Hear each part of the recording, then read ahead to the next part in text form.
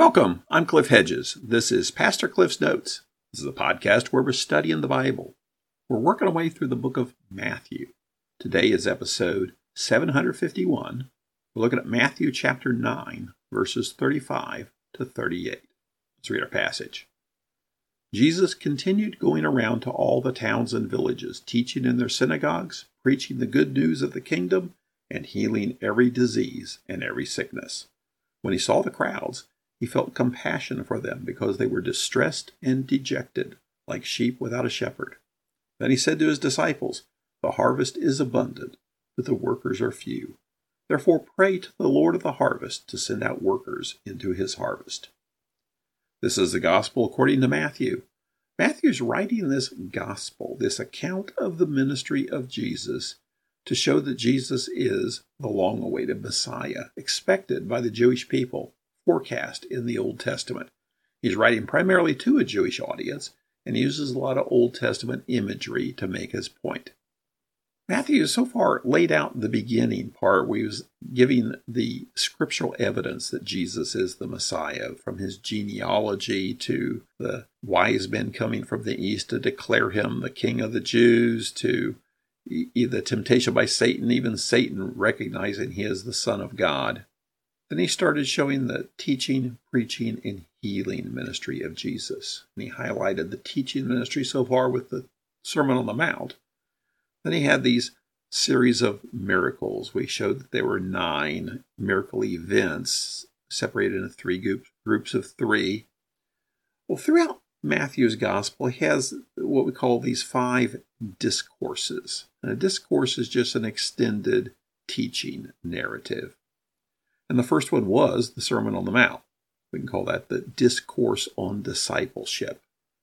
Well, now we start into the second discourse, the discourse on mission.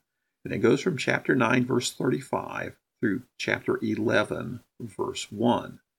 And this is the section where he's sending his disciples out throughout Galilee to carry on his ministry and extend his ministry throughout Galilee. And he's giving them instructions prior to their leaving. So this whole section from here through the beginning of chapter 11 is prior to sending them out, giving them instructions. Now, much of this is also in Mark and Luke. A lot of the detailed language is not all together. It's in different spots. Now, there's a couple of options on this. One is Matthew just has collected these various sayings and put them here as a convenient spot to capture these sayings of Jesus, because Matthew is looking at things more topical. Matthew just presents this one big Galilean ministry, whereas in the other Gospels, he goes back and forth between Galilee and Judea a few times. Or, the tack I take on this is, well, Jesus said all these things right here and now, preparing his disciples to go out on this particular mission, because there are things he said probably several times in several locations. Now, if you look at this section, 9:35 through 11:1, if you just read it out loud, it takes less than 5 minutes. And the time Jesus spent prepping his disciples to go out on this mission was probably a whole lot more than 5 minutes.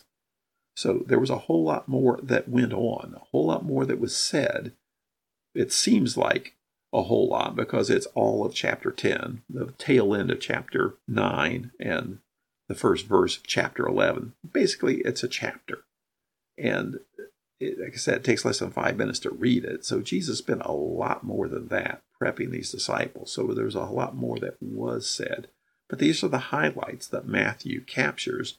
And they're probably highlights that Jesus said a lot of times in a lot of places. So the fact that some of these very words are used in different scenarios in the other Gospels, I would get worried about that. I say the same things to people all the time because they're important and they need to be gotten across.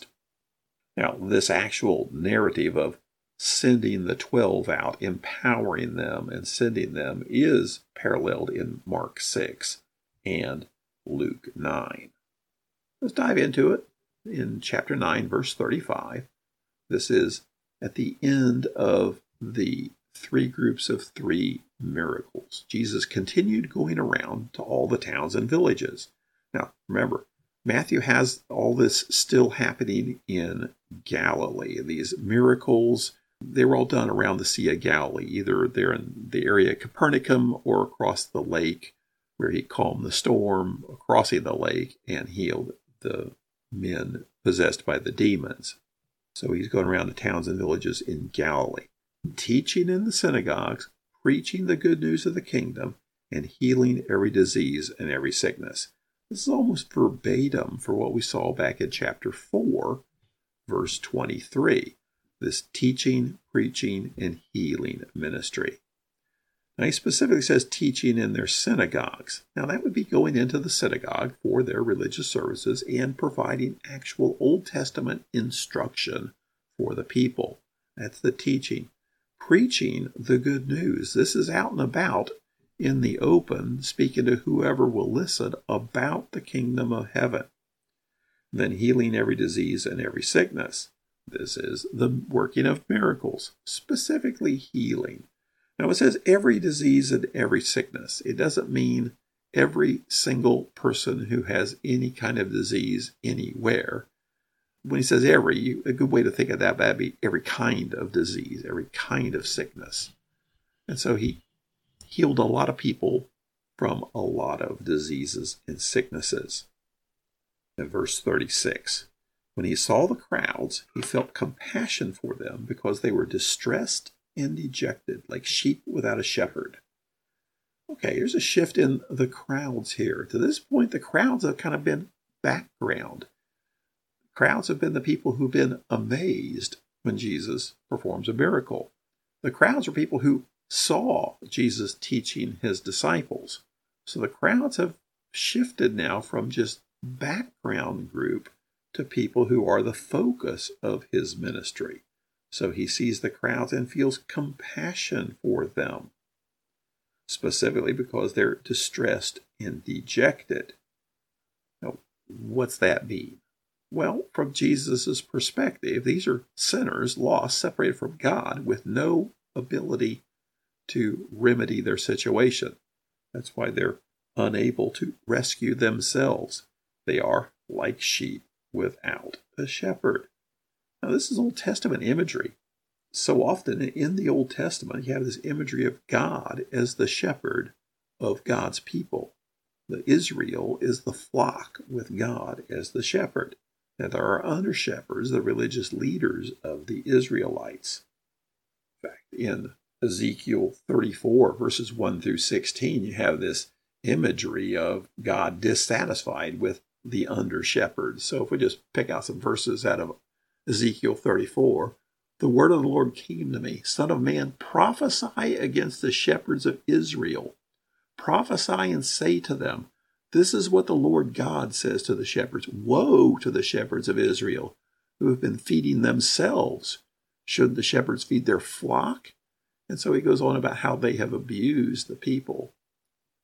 And down verse 7, therefore you shepherds, hear the word of the Lord. As I live, this is the declaration of the Lord God, because my flock, lacking a shepherd, has become prey and food for every wild animal.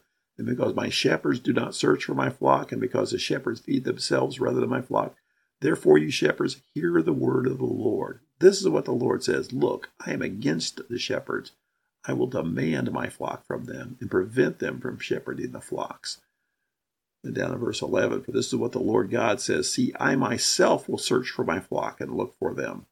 So the imagery of the religious leaders are the shepherds, but they're really the under-shepherds. And here God says, you guys have failed. I am stepping in and taking care of them because they are sheep without a shepherd.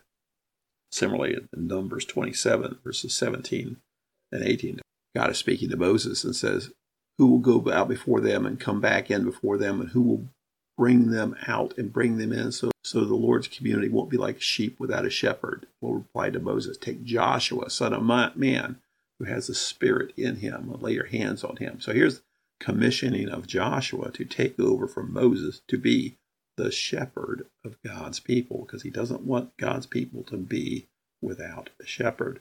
So this imagery here in verse 36, like sheep without a shepherd, that's how Jesus views the crowds, sheep without a shepherd. verse 37. Then he says to his disciples, "The harvest is abundant, but the workers are few." Well, so far, who's been doing the work? And what's he mean by the harvest? Well, the harvest is the bringing in of the people into the kingdom. Much like the imagery he had used earlier, that I will make you fishers of men. That is, to find people and bring them in. So here the harvest is bringing people in. Most places in the Old Testament, the idea of the Lord's harvest is one of judgment. But here it's a positive note that the harvest is bringing people in as the desired crop into the kingdom. So who have been the workers of the harvest? To this point, it's been Jesus alone. And here he's commissioning his disciples to also be workers in the harvest. But what's the harvest? Well, the harvest is everyone, and the workers are few.